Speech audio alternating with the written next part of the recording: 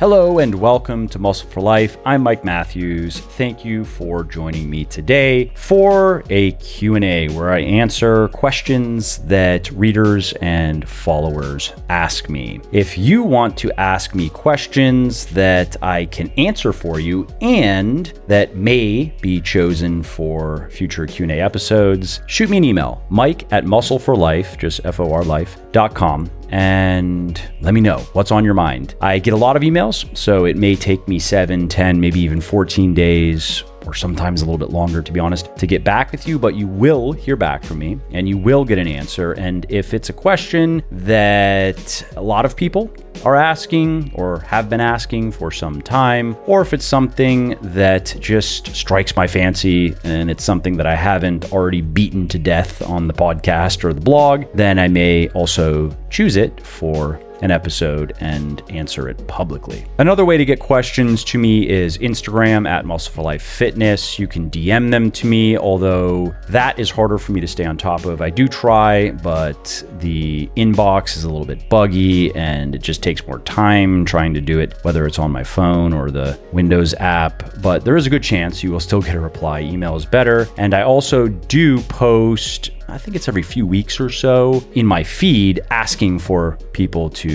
give me questions, give me fodder for the next Q&A. So if you would rather do that, then just follow me on Instagram at Muscle for Life Fitness and send me a message, or just wait for one of my Q&A posts. Okay, so in this episode, I will be answering 3 questions, and the first one comes from KW Canada on Instagram, and it is it a good idea to get a pump before hitting the weights? The next question is David_Adams_fitness, Instagram. Are pronated grip or neutral grip pull-ups better for engaging the lats? And then I have a question from Luke Strange via email. How much does a mask help fight the transmission of viruses? Yeah, I'm going to go there.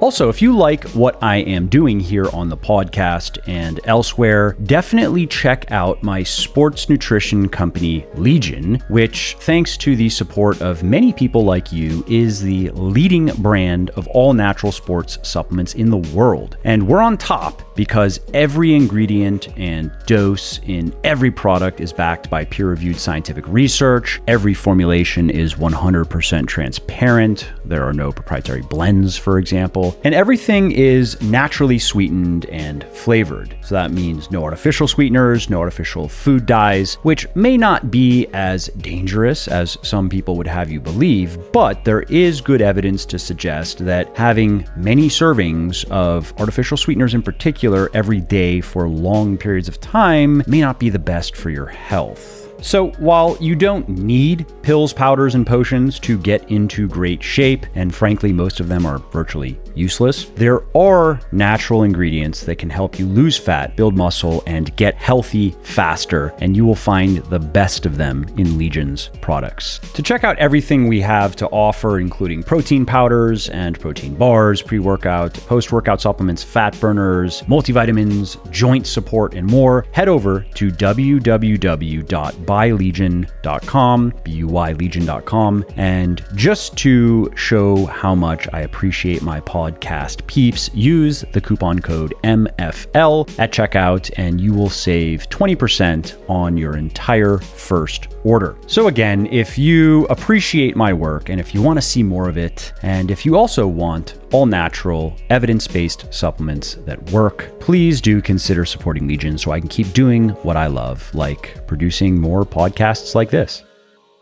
Okay, let's start with the first question from KW Canada, Instagram handle, and that is, should you get a pump before you hit the weights? Now, I don't think I need to describe what the pump is. I think if you're listening to this podcast, you know what the pump is. So I'll just get straight to the answer. And that depends on why you are getting a pump before hitting the weights. Now, I'm assuming what he is asking about is pre-exhaustion, and I will talk about that in a minute, but he may also be talking about just pump training, so higher rep training. And the idea here is that by training in higher reps, you are going to gain more muscle than in lower reps. So to put specific numbers to it, you've probably heard that the hypertrophy rep range is 8 to 12, or maybe even 8 to 15, and the strength rep range is like 3 to 5, or maybe 3 to 6. And if you primarily want to get bigger muscles, you should train with the lighter weights and you should do more reps. And if you want to get stronger muscles, then you should train with the heavier weights and lower reps. That is mostly false. You are going to gain muscle well, whether you are doing sets of 5s or sets of 15. And if you're new, I would say you probably would be better off just sticking with the 5s, because you really want to start building a foundation of strength, because when your newbie gains are exhausted,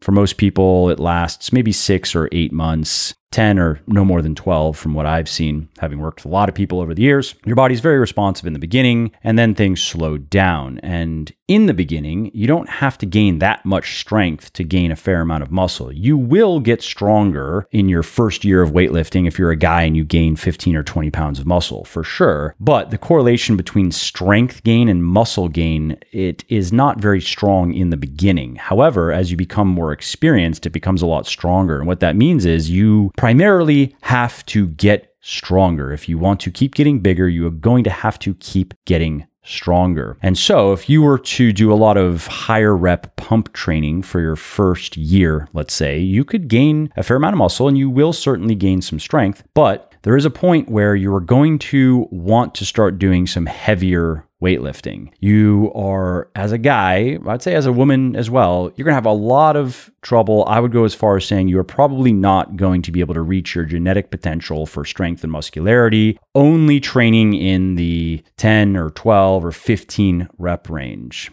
You may be able to get there, but it's going to be a lot more efficient if you also include some heavier work in your program. And that can be a bit difficult. The transition can be difficult if you are very used to training in higher rep ranges, and then you start trying to squat for sets of 5 or 4 or even 3. You will adjust, you will get used to it, but it is going to be pretty awkward at first. And so I would argue, if you are new to lifting, why don't you start out doing the heavier stuff? Because you're going to gain just as much muscle doing the heavier stuff, doing sets of 4 or 5, 6, maybe 7 up to 8, as you would in the higher rep ranges, but you're going to gain a lot more strength. And you're going to be very comfortable with heavy weights. And that's going to serve you better in year 2 and 3 and beyond. Now, of course, there are exceptions. Every good rule has exceptions. A good exception would be if you can't train in the lower rep ranges and with heavier weights because it hurts your joints, for example. That is usually related to age, but not always. I've worked with younger people who have really messed up their joints playing sports in particular, playing even high school football, for example. And now they are younger than I am, maybe in their late 20s, early 30s, and they have joint issues. They can work around them, but they can't necessarily go do 5 sets of 5 on the back squat. It's going to be painful. So I understand there are scenarios where it would make more sense to work with lighter weights, but for most people, and that would include most middle-aged people, if you are new to weightlifting, you want to get into the heavier stuff as quickly as you can. If you're 20, you can probably do it right away. If you were 60 and new to weightlifting, I wouldn't throw you into heavy squats and deadlifts right away. We would start with workouts that are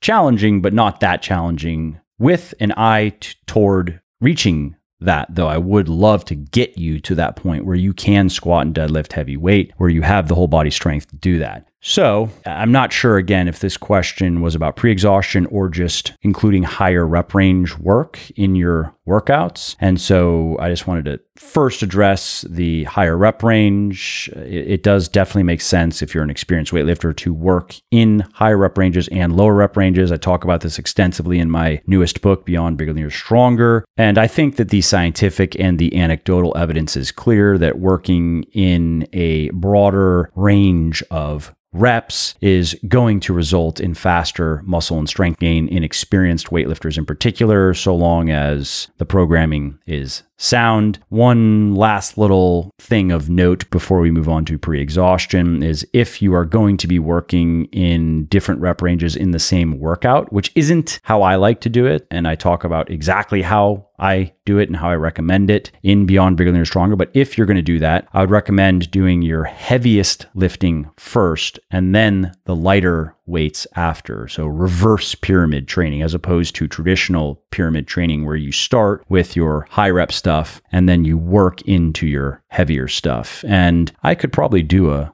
podcast on reverse pyramid training versus traditional pyramid training to explain why I prefer RPT generally and generally recommend it, but I'll just leave it at that for now so we can move on. So let's move on to pre-exhaustion. This is something that I used to do and I no longer do. That's really the short answer. So quickly, let's just describe pre-exhaustion. What is pre-exhaustion? It is basically doing lighter weight, higher rep set or sets of an isolation exercise to target a specific muscle before you're going to do the heavier compound training that mostly trains the same muscle. And the theory is that by pre-exhausting certain muscles, by fatiguing muscles with an isolation exercise before you do a compound exercise, you can place greater stress on the target muscle during the compound exercise. You can get a larger training stimulus. And there's another version of pre-exhaustion out there, which is generally referred to as reverse pre-exhaustion, and that's where you fatigue secondary muscles with an isolation exercise so that they contribute less to a compound exercise. So theoretically, for example, you might do some lighter hamstring curls before squatting to try to emphasize the quadriceps even more. Now, squatting is primarily a quadriceps exercise, so that wouldn't even make that much sense, but there are many people who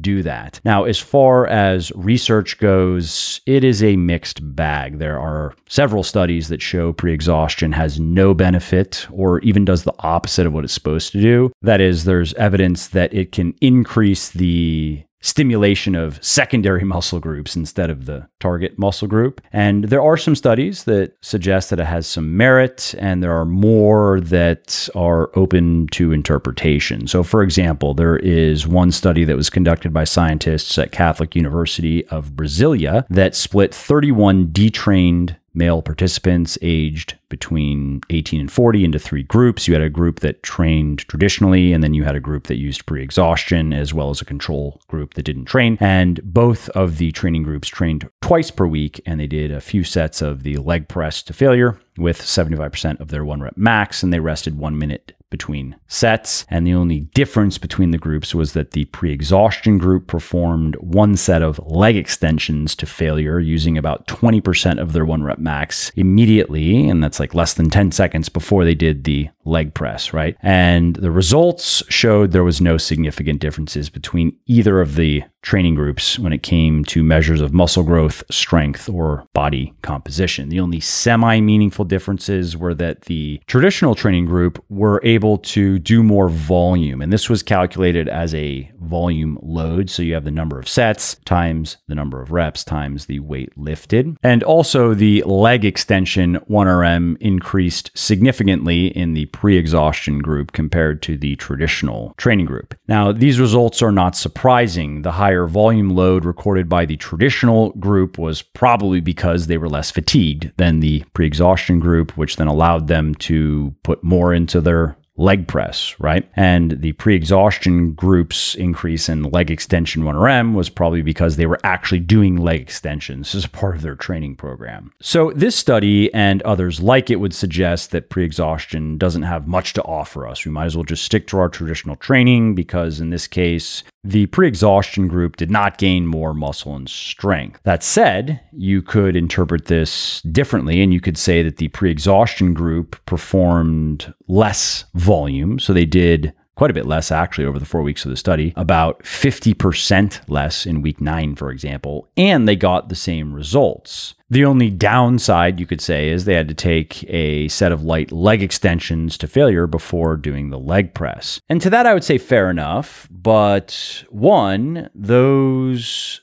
20% of 1RM leg extension sets to absolute failure are not going to be pleasant. You may just rather do the extra heavy sets. You may just rather do, let's say, 3 sets of 10 versus 3 sets of 5 with the same weight, because 3 sets of 10 may just feel less painful and it may be more enjoyable to you. It would be to me. I would rather do 3 sets of 10 on the squat than 1 set of leg extensions to failure on each leg with 20% of 1RM, and then a set of squats immediately after with the same weight as I would normally do for 10 reps, but in this case, I would only do 5 reps. I would rather just do the straight sets. And my second objection to making pre-exhaustion a regular feature of your programming is it's still just a speculative training technique that may or may not be any better than traditional training. Again, the research is not clear and there would need to be more research done, particularly with the types of exercises that we do the most. Barbell stuff, for example, your more traditional bodybuilding type of training. And so why trade traditional training, which we know works,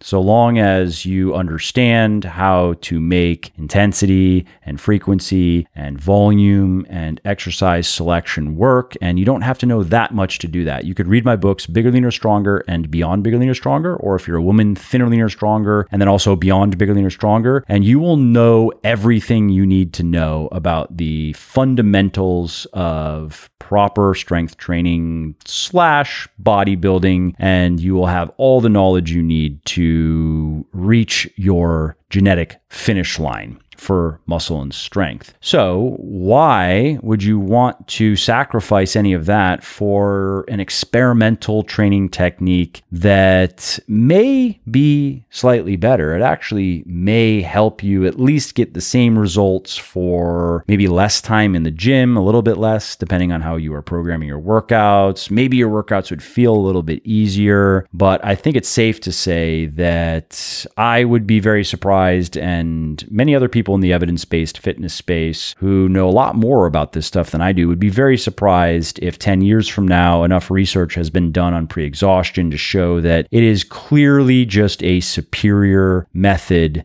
than regular old hard sets. I highly doubt it. Now, if you are an experienced or an advanced weightlifter and you understand that you have gained more or less all the muscle and strength that you can gain, and you're just curious how pre-exhaustion feels and how your body responds to it, I totally understand. Have fun. Pre-exhaust away. But I would not be surprised if the experiment is short-lived. I would not be surprised if, like me, you do it for a couple of weeks and you find it kind of interesting and you put it back into the toolbox and you may not reach for it ever again. All right, let's move on to question number 2 from David Adams Fitness on Instagram. Are pronated grip or neutral grip pull-ups better for engaging the lats? Great question. Now, to my knowledge, there's only one study that directly compares pronated grip pull-ups to neutral grip pull-ups. And just so you know what a pronated grip is, that is where your palms are facing away from you. And a neutral grip is where your palms are facing each other. So this study was conducted by scientists at Massey University, and they had 19 trained men do some different types of pull-ups, and they measured muscle activation in a number of muscles, including the lats, and they were using EMG for this. And the variations that they investigated were the pronated wide grip pull-up, the neutral grip pull-up, the rope pull-up, and the chin-up. And the only meaningful difference between all of the grip variations was that the pronated wide grip pull-ups were better than the neutral grip pull-ups for recruiting the middle traps. Muscle activation of all the other muscles they measured, including the lats, as well as the biceps and the middle deltoid and the upper pec major and others, was similar. There was no statistically significant difference in muscle activation as measured by EMG. Now, there's one other study that's worth mentioning mentioning, it was conducted by scientists at the University of Miami, and they looked at what effect different grips and grip widths, so you have the orientation of the grip and the width of the grip, had on lat activation on the lat pull down. Now, the lat pull down machine, of course, is not the same as the pull up, but it's a similar movement pattern, and it can help us understand how grip orientation may be able to impact lat engagement while doing vertical pulling exercises. And the result of that study is that the pronated wide grip pull downs performed in front of the neck were superior to neutral grip pull downs for activating the lats. And they were also shown to be superior to reverse grip pull downs, which would mean palms facing in toward you, as well as pronated wide grip pull downs performed behind the neck. Now, this University of Miami study was small. There were only 10 participants, and they were looking at an exercise that's similar to the pull-up, but not the same. However, it does suggest that using a wide pronated grip for your vertical pulling may be superior for targeting the lats. So if you are having trouble growing your lats, or if you just really want to focus on your lats for a training block, for example, then it would not make sense, double negative, to focus on your wide grip. It may or may not make that big of a difference, but hey, it may make a slight difference, and why not, right? Now, if you are not looking to focus on your lats per se, then make sure you use a variety of grips in your pulling. If you are looking to focus on your lats for, let's say, a couple of months, then you're going to want to do a lot of wide grip pronated pulling, especially vertical pulling. But if that is not the case and you just want to develop your back in a balanced and holistic manner, then use different grips in your pulling. You don't have to switch week to week or necessarily even month to month. Maybe you are going to go a couple of months with a vertical pronated pull down, for example. And then when you change up some of your exercises, your accessory exercises in particular, then maybe you do some neutral grip pull downs for the next training block, and then some reverse grip pull downs for the next training block. And the same thing goes for your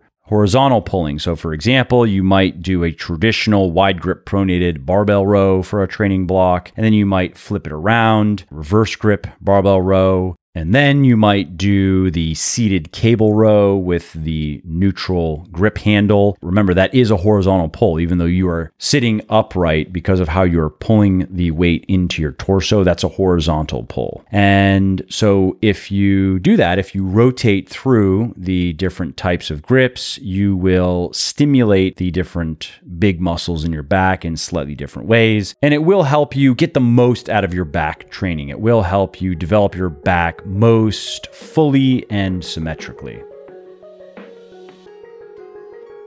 If you like what I'm doing here on the podcast and elsewhere, definitely check out my sports nutrition company, Legion, which, thanks to the support of many people like you, is the leading brand of all natural sports supplements in the world.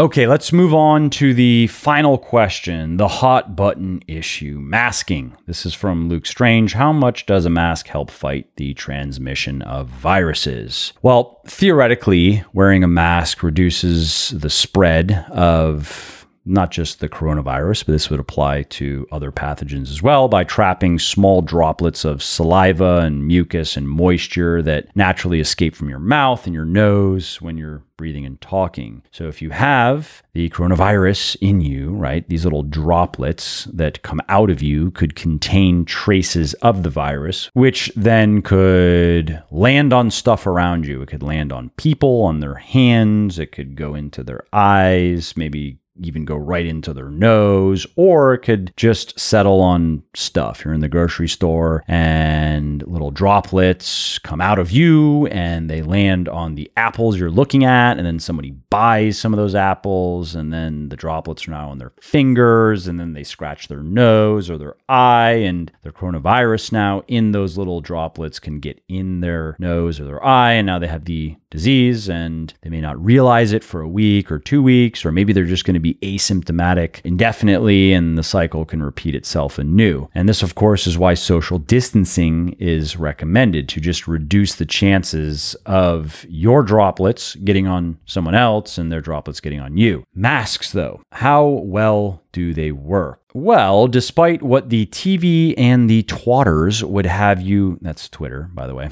would have you believe, scientists aren't sure yet. Now, wearing a mask does make logical sense. I mean, you can just make a common sense argument for it, given what I just explained to you. And I'll take a mask over a melted down economy, for example, or a lockdown where people are losing their minds. In some cases, that is literally happening, like depression spiking, suicides spiking, domestic abuse spiking. And so I will certainly take mask wearing over all of that.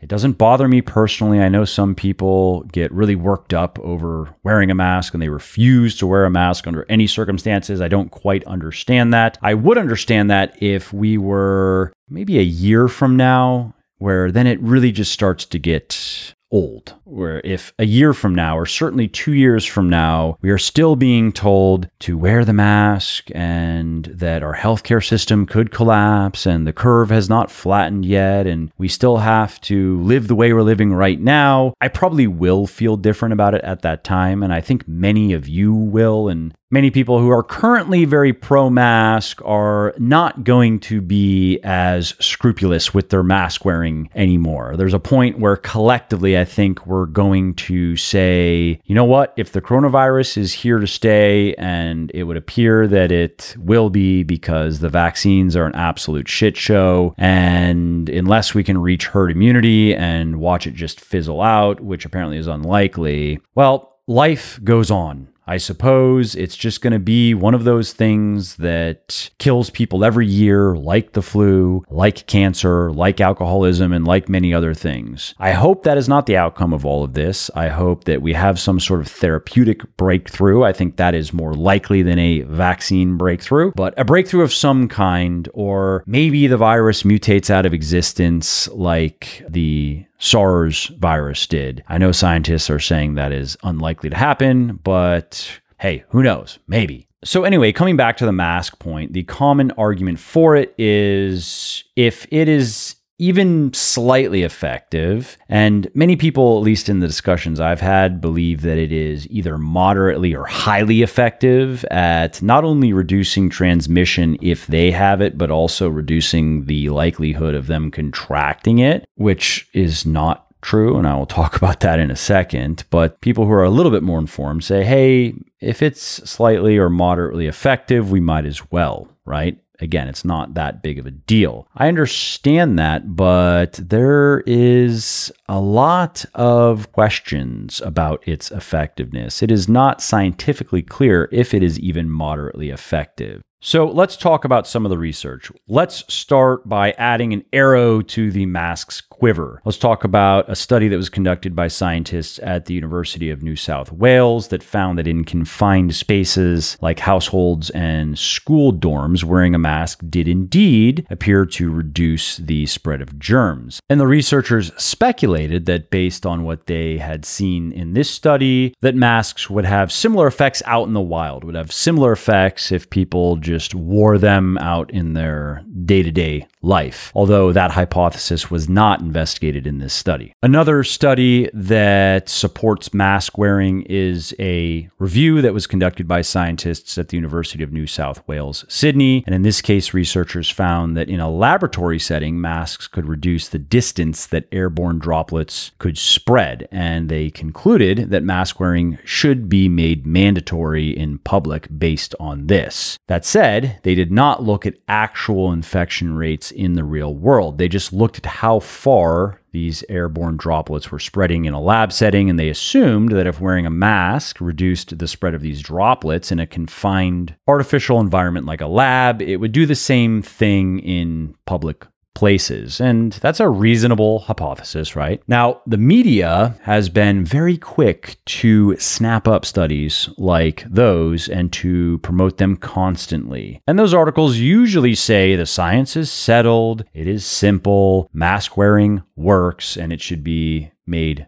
mandatory. What is rarely shared with you, though, is the other side of the story, the rather large body of evidence that indicates that mask wearing is not nearly as effective as many people would have you believe. So, for example, a randomized controlled trial that was conducted by scientists at the University of Hawaii looked at the risk of infection among 32 healthcare workers in Japan, which were divided into two groups. You have people who wore N95 surgical masks, the gold standard of masks, and you have people who didn't. And the scientists tracked about 7 years worth of data among all of the participants, and they found no difference in the risk of infection between the two groups. And the researchers concluded that face mask use in healthcare workers has not been demonstrated to provide benefit in terms of cold symptoms or getting colds. There is also a large-scale review that was conducted by scientists at the University of Cambridge that reviewed 12 studies on mask wearing in both hospital and community, so real-world settings. And in this case, scientists found that only one of the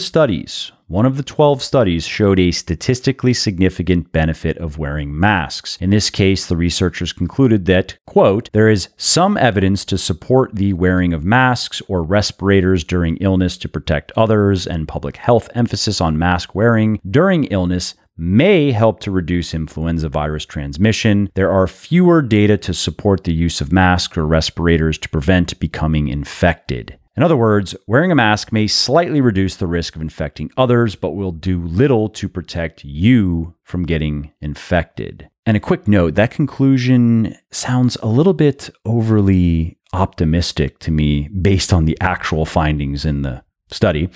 But anyway, there are several other studies that have found more or less the same thing. We have a study from scientists at the Health Protection Agency in London. We have a study from scientists at the National University of Singapore and from Northwest Regional Hospital that have found wearing a mask provides far less protection than many people think, if any. What's more, many of these studies were on medical personnel who are trained to wear masks and who are professionally obligated to wear them properly. And research shows that improper or inconsistent mask wearing probably wipes out a good chunk of any benefit that they may have. So for example, if you have facial hair that creates a gap between the mask and your face, that reduces its effectiveness. If you don't bend the top of the mask around your nose, that also creates an opportunity for droplets to escape. And even if you are clean shaven and you do wear the mask properly, it's still easy for droplets to sneak through the sides or out the top and out the bottom of the mask. For example, a study conducted by scientists at the University of New South Wales found that about 44% of the droplets breathed out by medical workers still escaped through their masks. And that number is probably even higher among regular people. And then we have to talk about the type of mask that you're wearing too, because that matters a lot. There are surgical masks, which I don't know if you remember, at one point we were being told here in America at least to not wear a mask at all and to not bother with surgical masks in particular. And then we were told later, well, actually masks are good and they do work, but we wanted to save them for medical personnel. We didn't want people hoarding them. Okay, fine. But you have people who are using many different types of masks, right? Some people are using bandanas or neck gaiters or homemade masks where they take old t-shirts or other cloth and wrap it around their face. And ironically, research shows that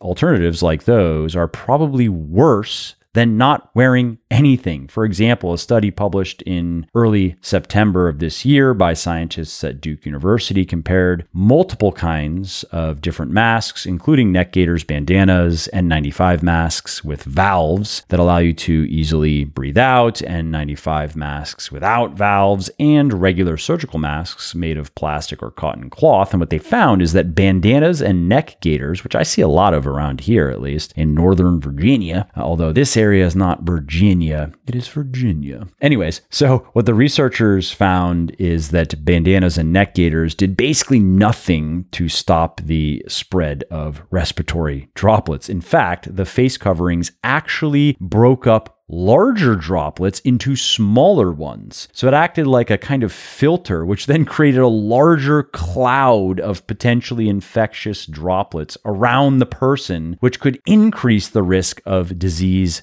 transmission. And even N95 masks with valves were essentially useless because the valves allowed large amounts of airborne droplets to escape when people breathed out. And that same study from scientists at the University of New South Wales that I mentioned earlier found similar results. They found that about 97% of all of the droplets breathed out by the participants escaped through cloth masks like neck gaiters and bandanas. What's more, the same study found that people wearing cloth masks had significantly higher rates of respiratory infections than people wearing surgical or N95 masks. Now, why would that be? Quote, moisture retention, reuse of cloth masks, and poor filtration may result in increased risk of infection. Now, all of those factors probably apply to reusing surgical masks too. I think that's a fair assumption, which is why you are supposed to replace them every few hours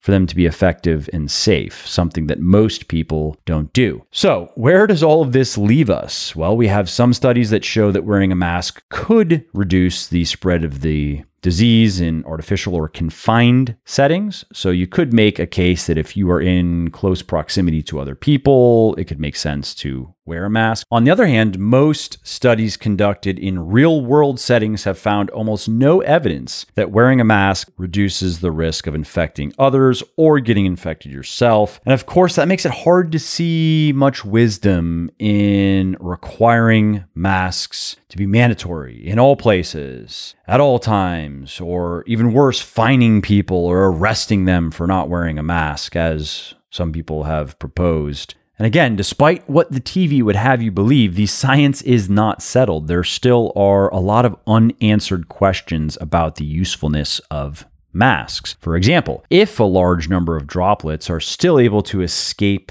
whether you wear a mask or not, does that substantially reduce the risk of infection? Maybe by reducing the viral load that is coming out of you if you have the virus, maybe not, we don't know. And does wearing a mask reduce your risk of infection at all? Don't know. If you wear a mask driving around, for example, think about that. Does improperly wearing a mask, meaning not sealing it around your face properly or not being able to because you have facial hair, or not replacing the mask every few hours, or lifting it up to scratch your nose, does mask wearing still offer benefits under those circumstances? And then there are bigger, more controversial questions, such as, is striving to reduce the risk of infection as much as possible really what we should be doing at this point, given what we know about the virus and how unlikely it is to harm most of us? And if you don't believe me, you can just consult the CDC's latest data on deaths and hospitalizations from the coronavirus. If you are very unhealthy, if you are old, yes, it is dangerous. If you are young-ish and healthy, it is nothing much to worry about. That's the data speaking. That is not my opinion. And given that and other considerations regarding not just the economic cost of everything we have done so far, but the real human cost of everything we have done so far, and the ongoing burden that this situation is placing on people, should we be looking to reach herd immunity as quickly as possible? Should that be our overall strategy instead of, again, trying to just minimize transmission and infection as much as we possibly can and cross our fingers and hope that the miracle vaccine will be ready, maybe not by the end of the year, but hopefully sometime next year, when trial after trial is producing either troubling results or just having to end because of complications. I'm sure you heard that the Johnson & Johnson trial ended because of a mysterious illness that occurred in one of the participants, and they don't know what's going on. Keep in mind, this will be, if it gets done in even a couple of years, it will be the fastest vaccine ever developed. It will be the first coronavirus vaccine ever developed. It will be the first mRNA mRNA vaccine ever developed. I am not going to be lining up to get that. I would love for proper phase 3 trials to be done with thousands and thousands of people where you watch them over many, many years. That's normally how you make a vaccine because you are giving vaccines to healthy people. The standard of safety has to be extremely high. It's very different if you have a terminal illness and your doctor says, hey, we have this experimental drug. It may kill you, but it may also cure you. We don't have enough data on it. Would you like to sign up for it? Of course. You're like, yeah, I'm dead anyway. Give it to me. Now, vaccines we give to healthy people. So we need to, first and foremost, make sure that these things are safe and they are not going to make healthy people unhealthy. And that is why, for a while, the average time to develop a vaccine was about 20 years. I believe now in the more modern age of vaccine development, it's about 10 years. 10 years, though, on average. And we're talking about a coronavirus vaccine, again, first ever to work, if it does work. And then we have a first ever in this new technology, this mRNA, and it's going to be done in a year. And you're going to tell me that, oh, it's going to be perfectly safe? Bullshit.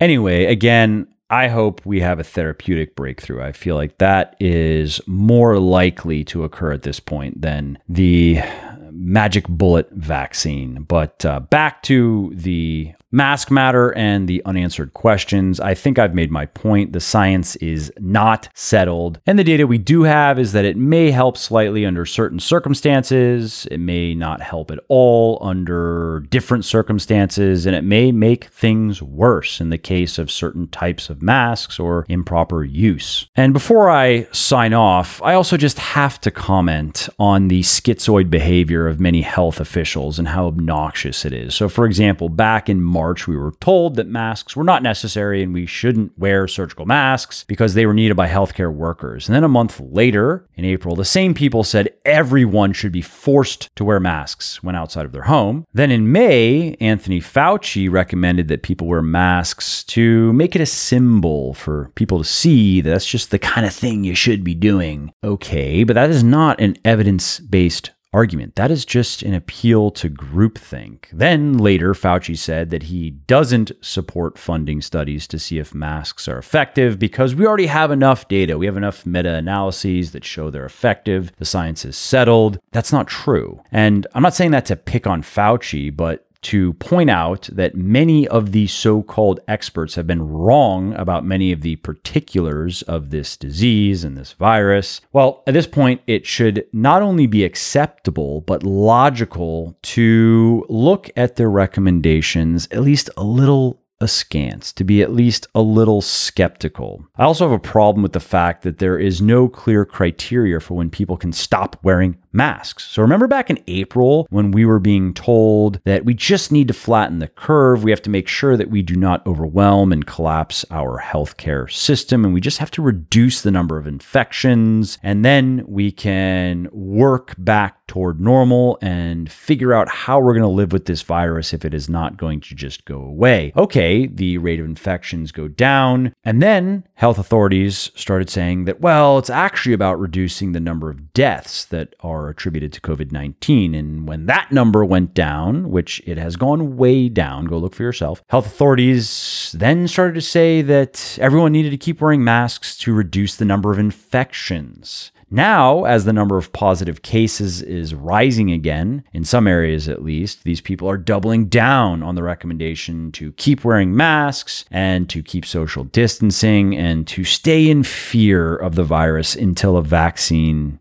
is available. Now, what these people are not mentioning, for example, is testing has also dramatically increased. So, of course, we're detecting a lot more people who have the virus. Most of these people, though, either have no symptoms at all, like they didn't even know, or they have very mild symptoms. And the death rate from COVID-19 has plummeted around the world. And so here we are wearing our mask and socially distancing and in many cases living in a partial lockdown type of existence until what? Until a vaccine is available. Well, I've said what I have to say about that. I hope I'm wrong. I really do hope I'm wrong. I would happily be wrong on that and have a vaccine come out in the next 3, 6, 12 months that is safe, ends this issue once and for all, but I will be shocked if that is the case. So to summarize, I don't personally have anything wrong with wearing a mask. I personally wear a mask when I go out. I don't go out that much because I'm really just working and going to the gym, and you don't have to wear a mask here in the gyms of Virginia. But if I go to the grocery store or go be around people, I wear a mask, not because I think that it is going to protect me from the virus. I know it is almost certainly not going to protect me from getting it. And I know it's very unlikely that I am an asymptomatic carrier. You can look into the data on that. That is not nearly as prevalent as scientists thought early on that it was going to be, or even was, and certainly not as prevalent as the media wanted us to believe over the last several months.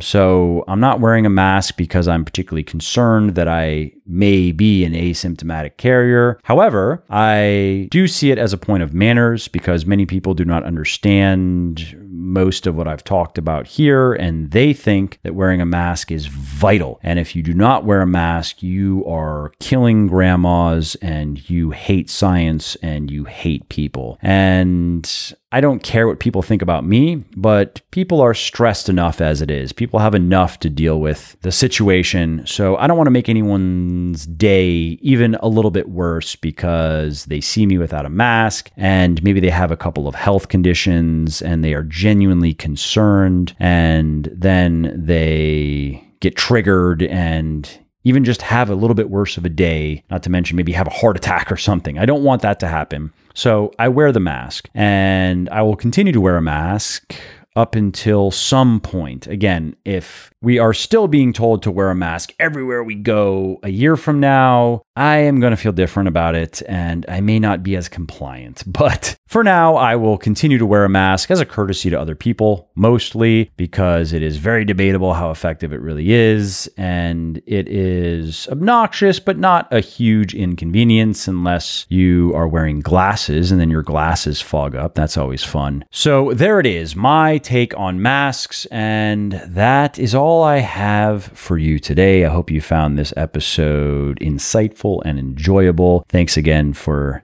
spending some time with me today. And quick heads up what I have coming up for you next. I have an episode on the best way to train all 6 major muscle groups. I have an episode coming up on habits, how to build good habits and break bad ones. I have information for women on eating and training during your menstrual cycle. I have another episode with Pat Flynn coming up on religion, one of his favorite topics and something that I haven't spoken much about. I enjoyed that conversation. I hope you do as well. And much more, of course, is in the pipeline. And I hope you enjoy it all. All right, well, that's it for this episode. I hope you enjoyed it and found it interesting and helpful. And if you did, and you don't mind doing me a favor, please do leave a quick review on iTunes or wherever you're listening to me from, in whichever app you're listening to me in, because that not only convinces people that they should check out the show, it also increases search visibility, and thus it helps more people find their way to me and learn how to get fitter, leaner, stronger, healthier, and happier as well. And of course, if you want to be notified when the next episode goes live, then simply subscribe to the podcast and you won't miss out on any new stuff. And if you didn't like something about the show, please do shoot me an email at mike@muscleforlife.com, just muscle, F-O-R, life.com, and share your thoughts on how I can do this better. I read everything myself, and I'm always looking for constructive feedback, even if it is criticism. I'm open to it. And of course, you can email me if you have positive feedback as well, or if you have questions really relating to anything that you think I could help you with, definitely send me an email. That is the best way to get a hold of me, mike@muscleforlife.com. And that's it. Thanks again for listening to this episode, and I hope to hear from you soon.